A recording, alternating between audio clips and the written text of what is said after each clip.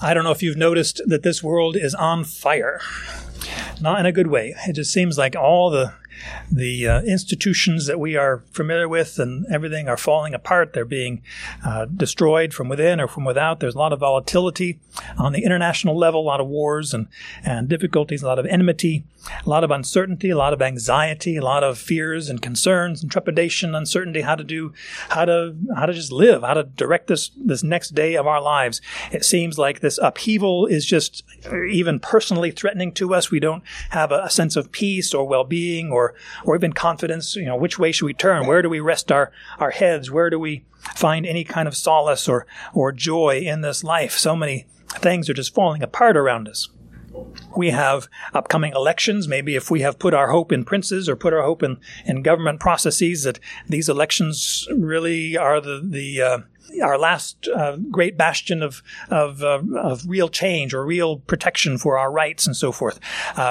Don't put your faith in government institutions, whether locally or state or federal or international.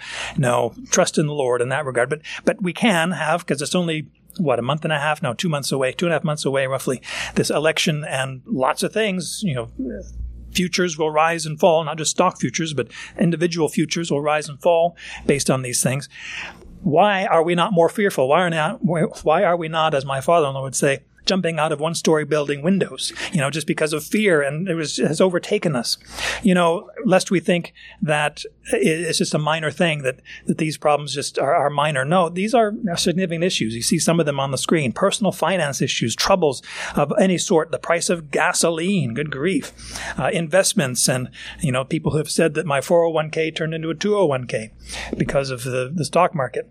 And we have national debt issues. We have volatility, uncertainty. We have payments. I've got to pay on this or that and the other thing.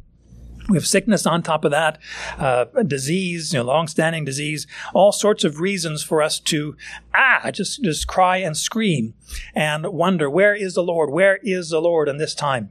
Well, amidst all these difficulties and struggles of life, God wants us to trust Him. God wants us to rest in faith, not rest on our laurels and just let God take care of it all. We are active, we are doing, but we work on behalf or on the basis of our faith in the Lord Jesus Christ, that He is sovereign, that He is good, that He is attentive, He's aware of what's going on in this world. It's somewhat reminiscent of when Moses was receiving the command from the Lord. There's a line in Exodus 2, I guess it is, that says all that the cries of Israel in bondage in Egypt rose up to the Lord. The Lord heard, the Lord saw, the Lord understood, He remembered. God knows what's going on. It's not like He's unaware, He's distracted by other things over on Pluto or something. No, He's fully attentive to what's going on here. His heart is bent on His people, on this world, this earth that He has created for His glory. He's not somehow being aware of these issues, somehow not able to respond to them. His hand is somehow too short to respond to it. Or maybe He says, well, I've helped them so many times. It's on them now. They've got to do it this time. No, God is so near to the brokenhearted. He is so near to those who cry out to Him and call upon Him. As we consider this morning, especially how these difficulties impact our economic concerns, we think, oh, good grief, economic concerns. That's the least of our concerns. But have you ever gone a day without thinking or using money? Thinking about using money, even balancing your checkbook, which I don't know if anybody does anymore. It's kind of a passe. I used to do it all the time. Or just recognizing, taking a look, what are you invested in? What are your stocks and bonds, and what's your liquidity, and all those kinds of things. Economics is an important aspect of our lives. How do we deal with money? And notice, if you looked in the bulletin, it's not handling your money or handling our money. It's handling money. Ultimately, everything belongs to Him. We're stewards. We're managers of it. But there are all sorts of things that would inflict us or afflict us or cause us to have great concern about economic stability in this age. So I'd like to look at this morning some causes of economic difficulties and then some solutions. What can we do about these things? What can we practically do? Not just do the Hail Mary passes and hope that everything turns out all right in the end. We want to have confidence that everything will work out in God's economy, God's plan, God's stewardship, God's management of this world. But we have some certain things that we need to be doing in this life. But first of all, realizing that sometimes economic difficulty comes because of divine judgment. God judges disobedience. And we see it in relation, especially with God's promise to Israel, his covenant with Israel, but it's also extended to other nations. For example, in Deuteronomy 28, verses 47 and 48, God talks about serving the Lord with gladness and a merry heart because of the abundance of all these things. God was bringing them to a land of milk and honey, flowing with milk and honey, a land in which you will live in houses you didn't build and tend gardens you didn't plant and sit under fig trees that you didn't cultivate. You will have an abundance. Therefore, because you did not do that, it says, because you did not serve with a glad heart, were not thankful for these things, therefore you shall serve your enemies whom Yahweh will send against you in hunger and thirst and nakedness and lack of all things, and he will put an iron yoke on your neck until he has destroyed you. Now that's a promise for Israel. In other words, if you don't mind summarizing the Mosaic covenant is, if you obey me, I will bless you. If you disobey me, I will curse you. And to celebrate and recognize his blessings are just so profound and so wonderful. But also to recognize his curses are also wonderful or woeful in that kind of a sense that, wow, God knows how to bless, he knows how to curse, and he will do those based on our obedience to him. And lest you think, well, I'm glad we're in the new covenant. Yes, I am too. And yet there is still rewards for faithful service and for not faithful service. We could read about that in 2 Corinthians. And yet we recognize rather that we want to be faithful. We want to be obedient to the Lord, not for the blessings, not for the trappings of it, but just to draw near to Christ. Forget about this other stuff, peril, nakedness, and hunger and thirst. No. Okay, fine. If I can know Christ better, that's good. That's good enough for me. I'll be satisfied in that. Again, I mentioned that this kind of punishment, divine judgment, practically is not just for Israel, but other nations. God had a similar judgment upon Egypt and Assyria and Babylon and Edom and Moab and Ammon and just all kind of countries you can read about in the Old Testament time. Divine judgment is one cause for economic difficulty. Divine testing is another cause, another reason for this. And we think, I wish God wouldn't test me in this. Or maybe if you've seen or read or heard the old play Fiddler on the Roof and the famous song that Tevye sings, If I Were a Rich Man, and in relation to that, because he's a poor farmer, dairyman, but he says, if riches are a curse, may God smite me with it, and may I never recover. And you think, okay, that's really worldly, Tevye. How dare you say that? But he was just saying we have a hard life. It's difficult. If God would just be gracious to us. Sometimes divine testing comes for God demonstrating, tests, as some of you are in a testing mode in school or whatever. Tests are both a confirmation to the teacher that the student knows the subject matter, but it's also a confirmation to the student, hey, I know this stuff. Or maybe, I don't know that stuff. And that's what tests help us to realize. And we want to receive these tests for God to demonstrate and even to purify the faith of his people. Genesis chapter 22, one of the famous testings of the Lord of one of his people, Abraham. He said to Abraham, take your son, your only son, whom you love, Isaac, and go and sacrifice him on a mountain of which I'll show you.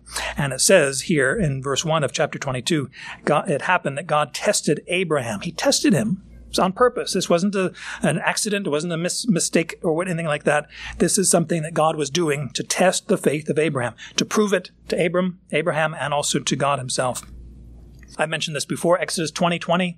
I mentioned 2020 vision, right? Exodus 20:20. These are the people of Israel gathered at the foot of Mount Sinai, and there's God in his glory, thunder and lightning, and just wow, amazing God on display. And the people were fearful, and they shrunk back from him. And Moses said, Exodus 20 and verse 20, he said to the people, do not be afraid, for God has come in order to test you, and in order that the fear of him may be with you, so that you may not sin. He's come to test you. He wants the fear of him to remain with you so that you may not sin. Testing helps us to turn away from foolishness and wickedness and disobedience and draw near to the Lord. We saw it in relation to Job chapter 2, Job 1, of course, but then in chapter 2, verse 3, Yahweh, the Lord God, says to Satan, who's there in his presence, have you set your heart upon my servant Job? For there is no one like him on the earth, blameless and upright man, fearing God and turning away from evil. And he still holds fast his integrity. So you incited me against him to swallow him up in vain. There is God's testing, which is to confirm and establish the faith of his believers. And then using that same situation, and you can fill in the blanks of what happened to Job, right? The destruction of his children and his livestock and all of his personal economics. And the means that God had to test and examine and prove and demonstrate the faith, the integrity of Job, also was used by Satan to want to destroy him, want to absolutely cut him down, to wipe him out, to show that Job only trusts in God because you've put a hedge around him. You are protecting him from all the dangers of the world. You remove that hedge and he will curse you. Watch, I guarantee, says Satan about Job. That's not what happened. Thankfully, the faith of Job was tested and tried and proven that he was depending in the Lord. God uses trouble to sanctify us. The same testing, though, Satan can use to destroy us. Now, we're talking about divine reasons or causes of economic difficulty. These next several reasons are more human-based, more under the sun kind of thinking, I suppose, more personal responsibility issues. Not that those first two are not. Obviously, obedience and the proof of faith are come back to us. But sometimes economic difficulty just comes because of I was an innocent victim, as casualty of things that are going on. Do you remember in Ecclesiastes 9 and verse 11, how the preacher is talking all about these things, and he says in Ecclesiastes 9 and verse 11, I again saw under the sun that the race is not to the swift, and the battle is not to the mighty, and neither is bread to the wise, nor riches to the discerning, nor favor to men who know. For time and misfortune overtake them all. Wow, that's a good news, isn't it? Let's go do that. Moreover, man does not know his time, like fish sees in an evil net, and the bird sees in a trap, so the sons of men are ensnared at an evil time when it suddenly falls on them. So, the best you can do sometimes it all falls short. You've heard the story maybe of Horatio Spafford, author of the hymn, It Is Well With My Soul, thank you. You know it well, I just forget. He had suffered economic difficulty in the Great Chicago Fire and sent his family on ahead, his wife and daughters on ahead to England. I forget where they're heading, the old country from Chicago. And his wife and children went through a shipwreck, and his wife was the only survivor from his family. And so how does this even happen? What is God doing? Well, demonstrating the faith of Horatio and his wife, and then things happen. As Kohelet said, sometimes through no fault of your own, these things happen and overtake you. Time and misfortune overtake them all. Is God in control of all these things? Absolutely. But from our perspective, we can't understand. Is this divine judgment upon me? Is he testing my faith? Well, let's use that moment to examine ourselves. Is God judging me for my sin, my disobedience, my parlaying over here in this issue? I shouldn't be doing it. Is God testing my faith? Is he drawing me close? All these things we can consider, regardless of hey, I'm an innocent casualty. I didn't intend this for myself. It just happened upon me. Another reason that economic difficulties come is because of foolish decisions. And you think, I've been there with, one radio financial guy, Dave Ramsey, talks about, I've done stupid with zeros on the end of it, right? Just multiplied of whatever you've done. I've done even worse than that. So yes, foolish decisions happen. Psalm 107 verse 17 says, ignorant fools. Okay, now anybody want to put themselves in that category? Ignorant fools, because of their way of transgression and because of their iniquities, were afflicted.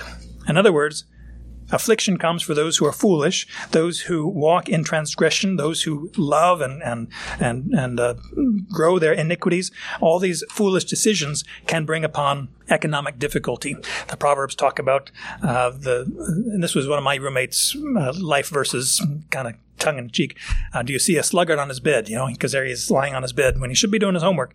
And what happens to those? Like our men, they come in against those who are lazy, that don't do the work. So foolish decisions, or even Proverbs 19 and verse 3, the folly of man subverts his way. What is it? It's the folly, the foolish decisions of man subverts or undercuts or just turns him off in the right direction. But guess what that guy does?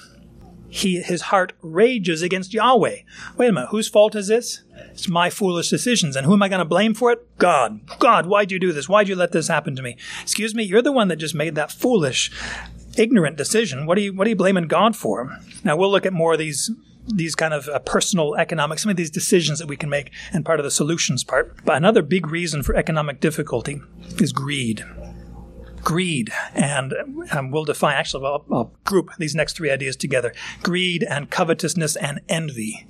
And you think, aren't those all the same words? Greed and covetousness and envy? Well, let me break it apart for you just a little bit. Greed and covetousness and envy. Greed is the desire for more, desiring more than what is needed. It's okay to desire food and clothing and shelter and so forth. When you want more, if you want more and more, you have enough. Now I just need a little bit more variety, a little bit more diversity of this thing, a little bit more quantity of this. Greed is that thing that is never satisfied, never content with what you have. Covetousness is desiring what others have, whereas greed is just focused on the good or the service. Covetousness has raised its head and says, hey, what they have, that's what I want. I want exactly what they have. And then you add envy into that. Envy is resentment at what others have. And you're just angry about it. You're angry and you just are sulking about it. Remember Ahab coveting and envying Naboth's garden, and well, hey, I'll buy it from you, and I can't do that. And you remember that murder happened because of that. Greed and covetousness and envy. We saw it in his life, and it was horrible. And judgment came upon Ahab and Jezebel for their wickedness. But greed is something that is a great difficulty for us. Being a lover of money. Remember, as we studied Luke's gospel and the Pharisees, Luke 16, verse 14 says the Pharisees, who were lovers of money, by the way. You don't want to be characterized by that. You don't want that on your tombstone, right? There lies Scott Chadwick, a lover of money. You don't want that on your thing. But why do we act like it? Why do we have this greed for more and more and more? Earlier in Luke's gospel, Jesus said to them, watch out and be on your guard against every form of greed.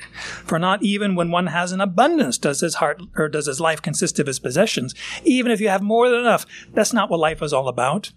As the saying goes, he who dies with the most toys still dies. You can't take it with you, but you can stand it on the head. We'll look at a verse about that in just a little bit. This often misquoted passage from 1 Timothy 6 and verse 10, the love of money is a root of all sorts of evil. It's the love of money, not money itself. It's okay if you have wallets or purses with money in it. It's not, you didn't bring the verboten stuff or forbidden stuff into the presence of the Lord in this church meeting. It's not money that's the root of all evil. It's the love of it, the greed, the desire for it, the orienting your whole life around getting more and more and more.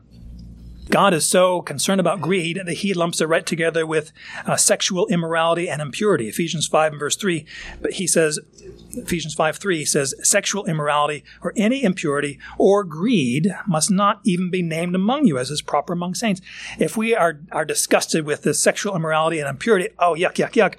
What about greed? Are we disgusted with that as well? And the overwhelming desire for more. This is one of my favorite verses too. I mean, if you start in Genesis and go to the end of Revelation, those are my favorite verses. But this is one of those that I like it because it talks about eagles. Okay, what does it say? Proverbs 23, verses 4 and 5. Proverbs 23, 4 and 5 says, do not weary yourself to gain wealth. Because of your understanding, stop it. Okay? Cease. Just stop it. Do not make your eyes fly up to see it. Or do you make your eyes fly up to see it? But it is not there, because it certainly makes itself wings and flies away like an eagle toward the heavens. So be careful. You set your heart on these things, and then it takes wings, and there it goes. It's gone. You can't even catch it anymore.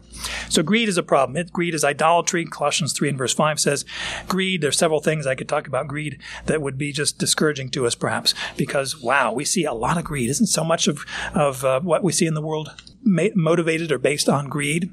It's not to say that, and this is another conversation from the time, it's not to say that capitalism is based on greed as a method of the production and distribution of scarce resources. There is a lot of self-interest with capitalism. People act because, hey, they want to produce this widget, or they want to buy this widget, or they want to be the ones to go out and mine the ore to make this raw material. It's self-interest to that degree. I'm doing what I enjoy.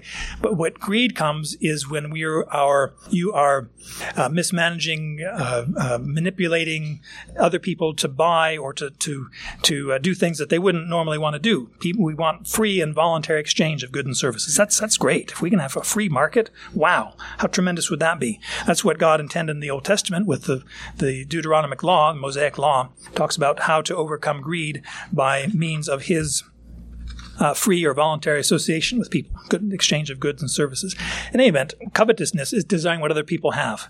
It is an inordinate. It is a deep-seated, I want what they have. It's not so much I want that, but I see that person has it. Oh, And it's the old thing of comparing yourselves with the neighbors next door. Well, how do they have all that stuff? And look what we have. And, we're going to do something about that. A lot of times people go by night and do something about it, and they either mark it up, and that gets more into envy, resentment of what they have. Well, if I can't have it, neither can they. And that's the whole story about the two women that came to Solomon. My baby died. Here's a living baby. It's my baby. No, it's my baby. And what? That's envy. If I can't have a baby, I don't want her to have a baby either. That's wickedness. That is absolute wickedness. Covetousness, by the way, is one of the 10 Commandments. In the King James, thou shalt not covet, right? Don't desire what other people have. Don't have a heart of covetousness or a desire for the goods that other people have. It is forbidden by God. It's in Exodus 20, verse 17. You shall not covet your neighbor's house, wife, male slave, female slave, ox, donkey, anything that belongs to your neighbor. Don't do that. Covetousness can lead to theft. Well, I desire that thing so much. It's gold, it's shiny, it's wonderful. I'm going to take it. Covetousness can easily lead into theft. And covetousness characterizes this present world. People desiring things that belong to other people. Don't desire. Just be content. Be thankful. Work. If you want what they have, you work for it. You serve. You save up your money. You sell other stuff so you can afford to get what that is. And will you be content with that? I don't know. Hopefully you will. But can you be content with what you have already? Covetousness is mentioned all throughout Scripture, and that we should not covet anything. It should not be part of a believer's life. Well, envy also is something that we ought to put off. Envy, Merriam-Webster describes as a painful or resentful awareness of an advantage enjoyed by another, joined with a desire to possess that same advantage. You're angry, you're upset about with other people, and I want to have that as well. I want to have that. Envy, just like greed and covetousness, comes from the heart. It's not something that's based on the emptiness or whatever of my wallet or my pantry or my closet or my parking or my driveway. It is based on things in the heart. That's where the battle is won, in the heart. Jesus says in Mark 7, from within, out of the heart of men proceed evil thoughts. This is Mark 7, verse 21. Out of the heart of men proceed evil thoughts, sexual immoralities, thefts, murders, adulteries, coveting, wickedness, deceit, sensuality, envy, slander, pride, and foolishness. These evil things proceed from within and defile the man. Obviously, God forbids envy. Don't be envious. Forget envy. Don't be jealous of evil men. He says throughout these things. Envy is a characteristic of unbelievers. Envy can lead to conflict. James 4 talks about that. Why are there conflicts and quarrels among you? Is not the source your pleasures that wage war in your members, in your body? You lust and do not have, so you murder. Whoa! You murder other people? That's what Naboth, what happened to him. You are envious and cannot obtain, so you fight and quarrel. You do not have because you do not ask. You ask and do not receive because you ask with wrong motives, so you may spend it on your own pleasures. Well, going back to this list, we've looked at all kind of causes of economic difficulty. I want to look at two that are very related, and those are these last two: theft and inflation. Theft is taking what belongs to other people. Greed takes what is not his own. Covetousness takes what's not his own. Bitterness or envy can take what's not his own. Obviously, again, the 10 Commandments says, you shall not steal. Don't take what is other people's private property. Honor what is rightfully theirs. Talking, though, about inflation, because that is a big issue in these present days. A lot of misinformation. Inflation is not scarcity. Inflation has nothing to do with the availability or the production and distribution of scarce resources. It has nothing to do with that. It doesn't pertain to supply chain problems. And we've had 2 years worth of lockdowns and difficulties. Inflation is not relating to raw materials, the obtaining of them. It's not related to the production or creation of these things. It's not related to the distribution of them, the shipping of these things. Inflation is a separate issue. Scarcity, we've seen in the Old Testament. We see in the New Testament. We see it caused by famine. We see it caused by sieges. Famine being something that weather-related usually. A siege because a military occupation has come and surrounded a city, and now they're going to fall.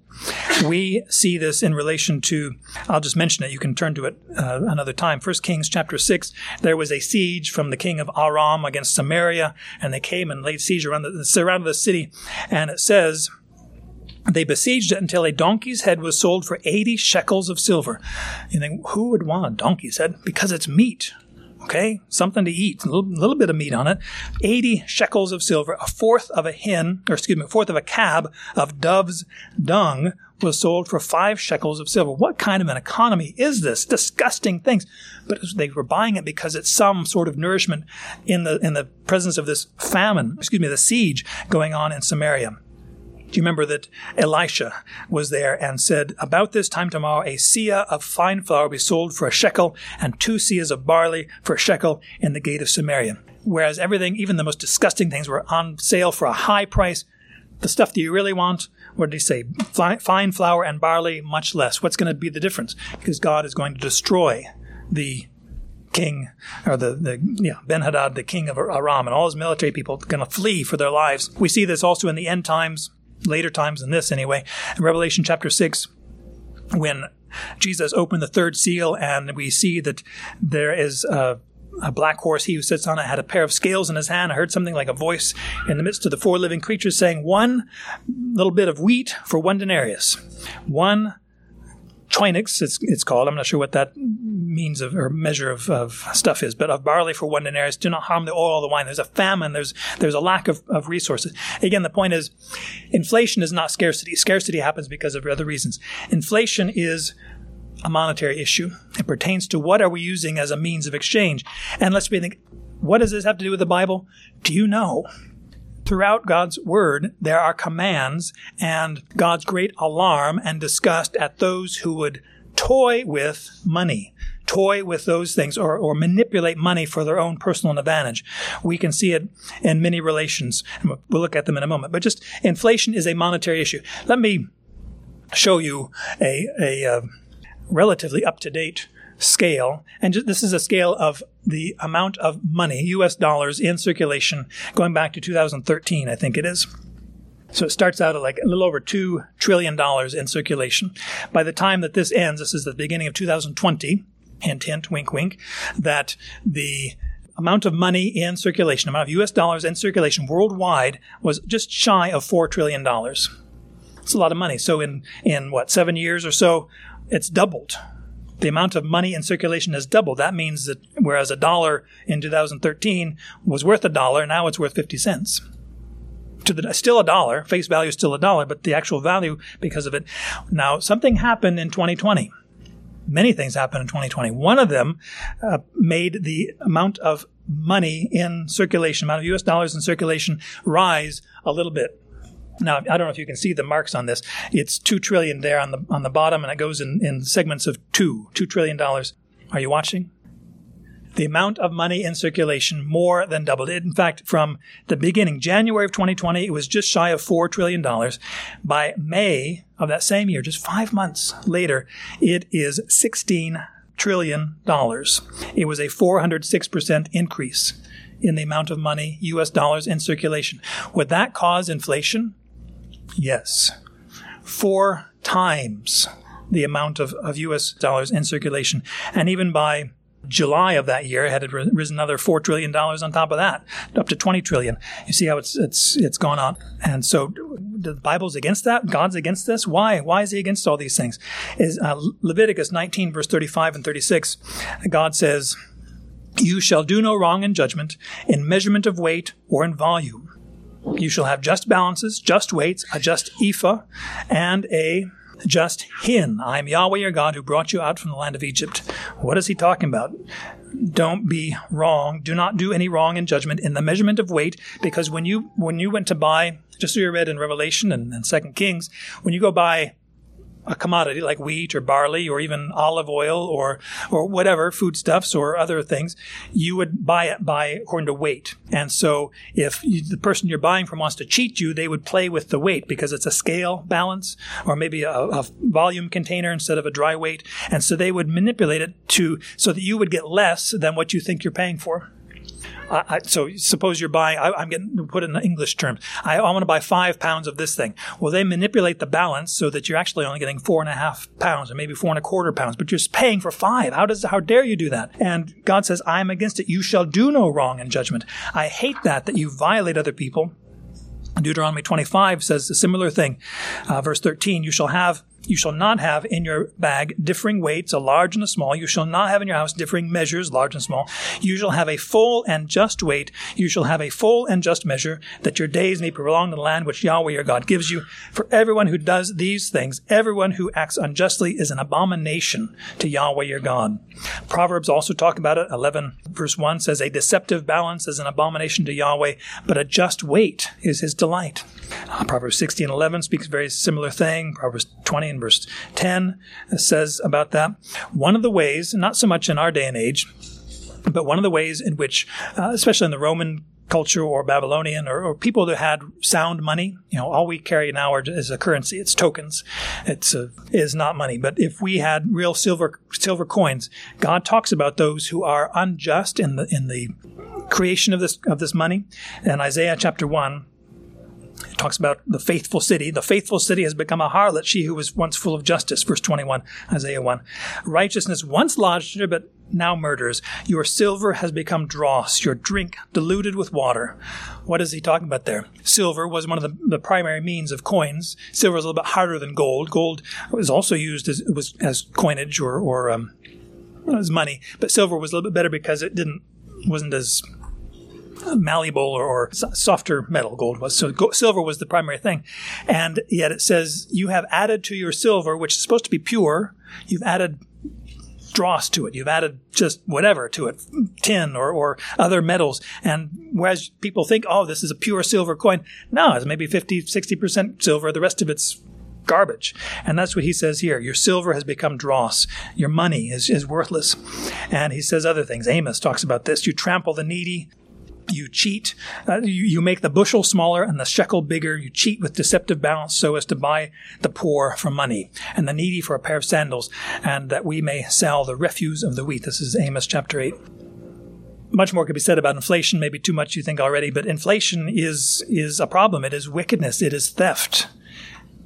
And that's what we have been doing. You can see from this chart, that's what we have been doing. And so is there any reason why we should have inflated money or gasoline? Well, yes. It's not because of production and supply. That has impact on other issues, but to blame that as inflation, it's not. Inflation goes back to our money. So what can we do about it? Is there anything we can do about it? I mean, good grief, there's so many things going against us in this age. I'm not the president. I'm not the king of the world. Well, that's a good thing. Who is the king of the world? Jesus is. Okay, can we rest in that? Well, hey, if I can't be king of the world, at least Jesus can be. He's better, second best. Are you kidding me? I wouldn't trust you. No offense. And you wouldn't trust me to be king of the world. But Jesus is. He is ruling and reigning over everything. And so we can trust him to do what is right. Things are going to get worse and worse in this life. And yet, in God's economy, we want to do what is right regardless of the fruit, regardless of whatever. We're going to do what God wants us to do. So to start with, how about we repent? We repent of fear. We repent of greed, covetousness, envy. We identify those wrong things in our lives and we say, I don't want to do that anymore. I want to hoard stuff for my own good, not being willing to share with other people. I don't want to be panicking. I don't want to act impulsively. We just need to do something. No. Hebrews 13 and verses 5 and 6 says, make sure that your way of life is free from the love of money, being content with what you have. Wow, that's revolutionary. Be free from the love of money, not free from money. So we're going to somehow act and live without money. That's not going to happen. Even in a communist utopia, it's not. No, we still need to have a means of exchange. You be content with what you have. So not even desiring the ability to have more, but no, just be content with what you have. Why? Because we have the Lord. It goes on here in these verses. He himself has said, I will never desert you, nor will I ever forsake you, so that we may confidently say, the Lord is my helper. I'll not be afraid. What will man do to me? The Lord is for me. The Lord is my helper. I'll not be afraid. People can plot all kind of evil against me. I can be a casualty of some just happenstance, a misfortune that befalls us. But I'm going to trust in the Lord. He is with me. He will never forsake me or leave me in the lurch. We should hope in God. Put our hope in the Lord. We should honor him because all things come from him. Every good and perfect gift comes from the Father of lights. He is the one who gives these things. And so he is our hope. He is our stay. He's confident. As we look about us, the whole world's on fire. It's falling apart. God is in the heavens. He does whatever he pleases. He is on his throne. Isaiah 6, right? We can trust him. We can hope in him. And we'll come back at the end and look at a key idea of this. We may not expect him to do things contrary to his character. God is faithful, God is good, God is loving, and he is going to do things that will bring him most glory and our good. We should rejoice and be thankful in what God has provided. Even when the Israelites were wandering in the wilderness, God provided for them. God provided for them bread from heaven. He provided for them water, even provided for them meat, and because of their wickedness. But Deuteronomy 8 and verse 16, Moses is reminding the people, because Moses is about to leave the sea, and he says, in the wilderness he fed you manna which your fathers did not know, that he might humble you, and that he might test you to do good for you in the end, lest you say in your heart, my power and the might of my hand made me this wealth. But you shall remember the Lord Yahweh your God, for it is he who is giving you power to make wealth, that he may confirm his covenant which he swore to your fathers, as it is this day. Make sure that you honor him, rejoice in him, be thankful, and tell him so. Not just be thankful in your heart. Say, thank you, God. Praise God for his supply to us. That passage that we often quote, Philippians 4:17, I believe it is. It says, I can do all things through Christ who gives me strength. What is he talking about there? Being content, contentment. I can be content in abounding or abasing. I can do all things through Christ who gives me strength. A little bit later in that passage, Philippians 4:19 and 20 says, my God will supply or fulfill all your needs according to the riches, his riches in glory by Christ Jesus. Now to our God and Father be the glory forever and ever. Amen. So rejoice in God. Rejoice in him. Manage his stuff. Everything belongs to him. You think, well, okay, but he's entrusted this to me. Yes, but you are a steward. It belongs to him. You are managing for his glory. It's his property. He owns and controls everything. Well, we don't even know what everything is. We don't know the depths of the sea. We don't know the reaches of the universe. It's God's. A lot of times we look, where'd this shirt come from? Oh, made in whatever it is. God owns it. Maybe it's not even created yet. God owns everything. God owns the raw materials. God owns the people who make it. God owns the machines that make the stuff. God owns the ships that carry it all over the world. God owns and controls everything. This is his. First Chronicles 29:11 says, yours, O Yahweh, is the greatness and the power and the glory and the victory and the majesty and indeed everything that is in the heavens and the earth. Yours is the kingdom, O Yahweh, and you exalt yourself as head over all. Both riches and honor come from you, and you rule over all, and in your hand is power and might, and it lies in your hand to make great and to strengthen everyone. So now, our God, we are thanking you and praising your glorious name. Everything belongs to him. We manage it for his glory. Psalm 24:1 says, the earth is Yahweh's, as well as its fullness, the world and those who dwell in it. We need to manage. God has entrusted to us the management of his affairs, the management of his creation. It goes back to Genesis, the dominion mandate of exercising dominion over all these things. At the end of Genesis chapter 1 talks about that. I'd love to read that whole passage. But even in that garden, God had a garden. God is a gardener. Genesis 2 had planted a garden in Eden. But he said, I need somebody to cultivate, to care for that land. So he made man and set him in the garden of Eden to cultivate it and to keep it. God owns everything. He's entrusted the management of it to us. He expects us and demands of us faithfulness. He will ask of us to give a report of our stewardship. 1 Corinthians 4 and verse 2, it's required of stewards that one be found faithful, responsible, doing what has been entrusted to us, caring for his creation. Faithfulness is required at every level of stewardship. Whether you have a lot or little, God will expect, okay, what have you done with that? You had 1 shekel, 1 denarius, 1 talent. What'd you do with it? You had 5? Great. What'd you do with it? And you had 10? Great. What'd you do with that? How did you manage my property? Because there is an expectation that there will be some return. Lord willing, we manage it well. We do what we can do. We leave the results to God. But we are trustworthy. We would do exactly as Jesus would have us do. We exercise spiritual maturity and spiritually mature priorities. We want to act righteously. We want to do what is just. We're not going to inflate our money as if we could ever do that. By the way, you try to inflate your currency, you will go to jail.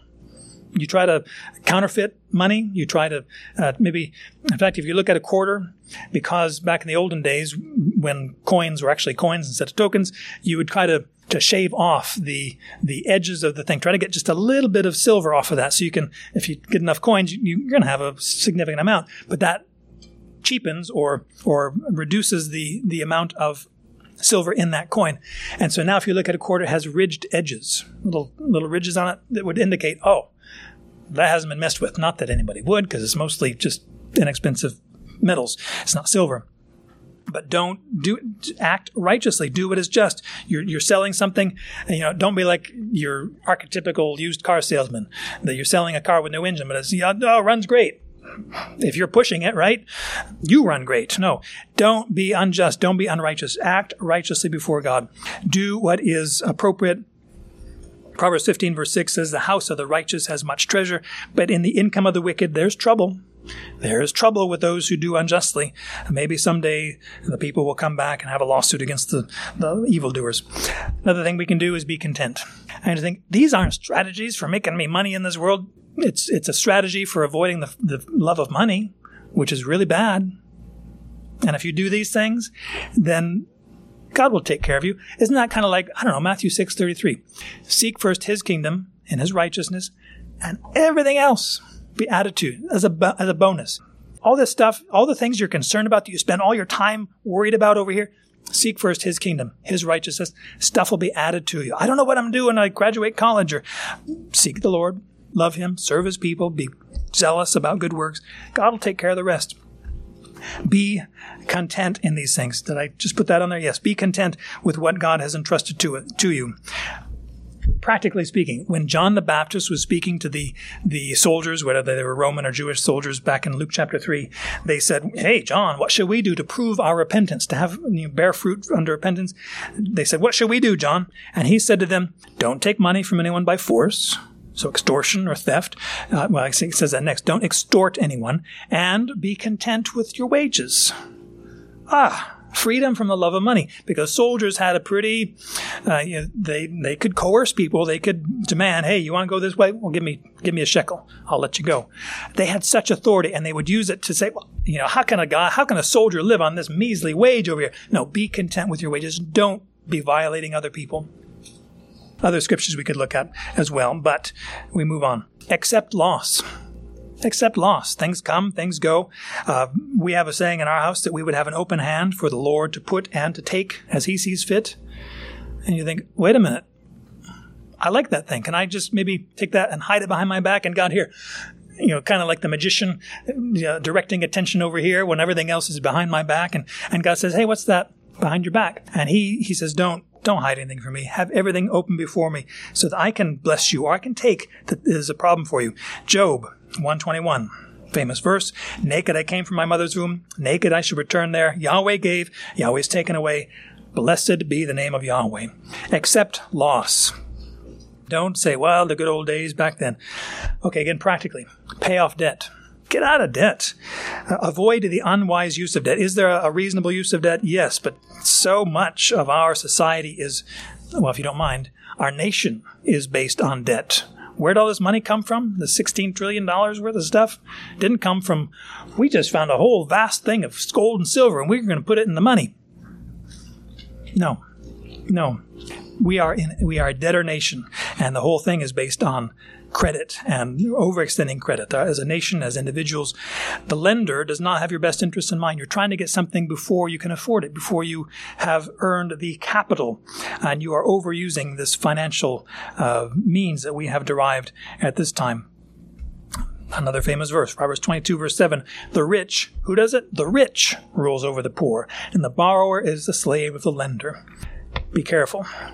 Again, quoting Dave Ramsey, says, debt creates enough risk to offset any possible advantage. You think, but money's so cheap now. I need to get money now. Because interest rates are historically low. I mean, they've risen a little bit, obviously. But I can buy money now, borrow money now, so that I'll be paying it back with cheaper dollars in the future. It's a good financial thing. Yes, but you're forgetting about risk. You don't know what misfortune may befall. You don't know what's going to happen over here. That's not to stifle our activity, but do it responsibly. Be careful. Work to earn money. Work so that you can have enough for your own household, but also to share. Ephesians 4:28 talks about that. 1 Timothy 4, 1 Thessalonians 4, rather, 9 through 12 talks about that. Working, make it your ambition to lead a quiet life. Tend to your own business. Work with your hands.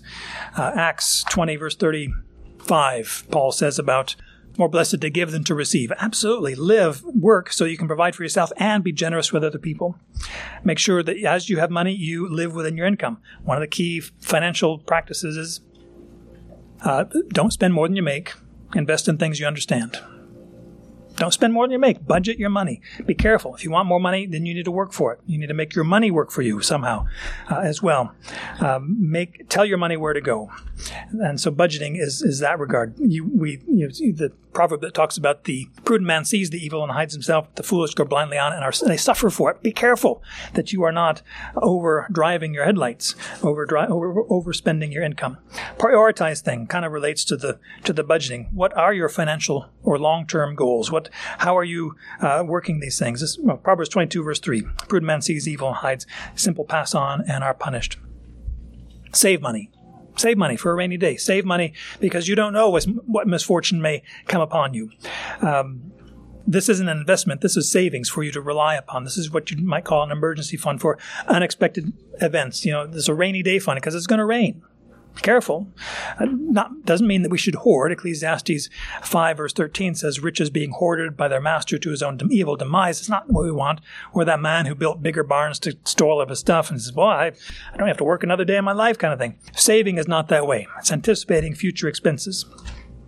Investing is different. That is saying I'm paying my daily expenses. I have a little bit left over for some emergency fund kind of thing. Now what am I going to do with this excess? Because good grief, God has blessed me so much. I need to look for opportunities to buy assets which grow in value over time, not depreciate. And so Ecclesiastes 11 is a famous passage. First 6 verses there talk about casting your bread on the surface of waters, not so you can feed the fish or the ducks or anything. This is talking about investing, trying to find places to make your money go to work for you. James 4, 13 to 16 also talk about engaging in business and not boasting about it. Another way to avoid economic difficulty is to give. Generosity toward other people. Just be so generous. Acts 20, 33 to 35, Paul says, I've coveted no one's silver, gold, or clothes. I worked, providing for my own needs and those who are around me. And everything I showed you that by laboring in this manner, you must help the weak. And remember the words of the Lord Jesus, that he himself said, it's more blessed to give than to receive. Give to other people. Be generous. 2 Corinthians 8 and 9 both talk about, 2 Corinthians chapters 8 and 9 both talk about the generosity that God expects from his people. And so we want to give. Last thing here is to teach. Teach other people. Hey, if you're doing well financially, if you've learned, you've made mistakes with zeros on the end, hey, how can you help other people to avoid your mistakes? Isn't that a wonderful thing? And by the way, be original in your mistakes, learn from the mistakes of others, and hey, find a way that nobody else has failed before, and then try that. In other words, learn from the mistakes of others and don't imitate them. If somebody else says, hey, I've done this, well, and it failed, don't think you're the exception, that somehow it's going to work for me. Maybe not. Maybe you be careful. Maybe you do it another way. Maybe you be more cautious in your going forward. I mentioned one verse we'll look at, a passage, 1 Timothy chapter 6. And you're going to start by saying, command those who are rich. Well, I'm not rich, anywhere near to it. Did you all eat something today? Do you have something at least you can go home, back to your dwelling to eat for lunch and maybe for dinner and probably for the next week you have enough food? You are rich. You have clothing, clean clothing. You have places to rest your head. You are rich. And compared to the poor, so receive this admonition from Paul at the end of 1 Timothy 6. Command those who are rich in this present age not to be haughty or to set their hope on the uncertainty of riches. Don't set your hope. Remember about the eagle, taking wing like the eagle flies off toward the heaven. Riches are uncertain. Don't set your hope on them, but set your hope on God. Set your hope on God, who richly supplies us with all things to enjoy. God wants us to enjoy these things, not to be, thank you, God, for this wonderful. Enjoy it. Enjoy, be thankful, and tell God you're thankful. He goes on, verse 18. Command them to do good, to be rich in good works, to be generous and ready to share. Wow, that's a lot of things to do. Do good, be rich in good works, blessing other people, be generous, just open hands, open heart to share with other people, ready to share, not but reluctant, I guess I should have been prepared to share with this thing. And what's the result? You, those rich who manage their wealth in that regard, the wealth that God has entrusted, by the way, they store up for themselves the treasure of a good foundation for the future so that they may take hold of that which is life indeed.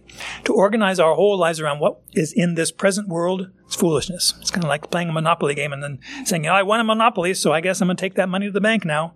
No, don't try to do that. That's Monopoly money. It doesn't work in real life. In the same way, the stuff that we celebrate and we clamor for and we climb on top of the ladder to get so other people are getting it first, it's going to perish. It's going to burn up. But here's where I mentioned about you can't take it with you, but you can send it on ahead. Oh, really? I can take my Lamborghini or whatever kind of thing you want, or my big old HDT, or what, all the stuff. No, it's not that we send forward. Our mansion is going to be filled with those kinds of things. But the substantive things that, eye has not seen or entered in the heart of man what God has prepared for those who love him. And I think, I really like this stuff around here. I guess I'll go to heaven. I don't know what we're going to get there. I hope it's kind of like what we have. Are you kidding me? What has God provided for us? God has promised to us in Christ, and we want to clamor for the stuff of this earth. You want to take hold of that which is life indeed. Use wealth, use money for the purposes that God has given to us. But remember, we are eternal beings. We will be with Christ. We will share the riches of the King of heaven and earth in that future day. Live in light of eternity. Our Father in heaven, we're grateful for the message of your word, from even talking about the things of inflation and justice and injustice with money and the means of exchange and even the goods and services that we share with one another. Please help us to be just in that regard, but also please help us to remember this last admission, to do good, to be ready to share, to be rich in good works, enjoying the things you give to us, not being covetous, greedy, or envious, all these things that are just wicked, but to share, to be so willing to give up the things that we enjoy, even as Moses was willing to give up the privileges he had as a Pharaoh's son of Pharaoh's daughter anyway, and all the stuff of that, but to realize, I need to be with God's people. I need to be in God's protection, God's provision, and he'll never want. Please help us to remember these things. Please help us to have open hands before you to put and take as you see fit. Please help us to be faithful. You've entrusted to us so much. As an individual family, as a community, we pray that we would be using these resources for your glory, for the good and benefit of other people. Again, we pray that each soul here would be resting in you. Can't put stuff forward into heaven if you're not going to be there yourself. We pray that each one would be trusting in Christ and recognizing he is the Savior, he is the Lord, he's the Redeemer that we need to free us, to grant us forgiveness for our sins and life, everlasting life. Please help us to grow in our faithfulness before you. We pray in Christ's name. Amen.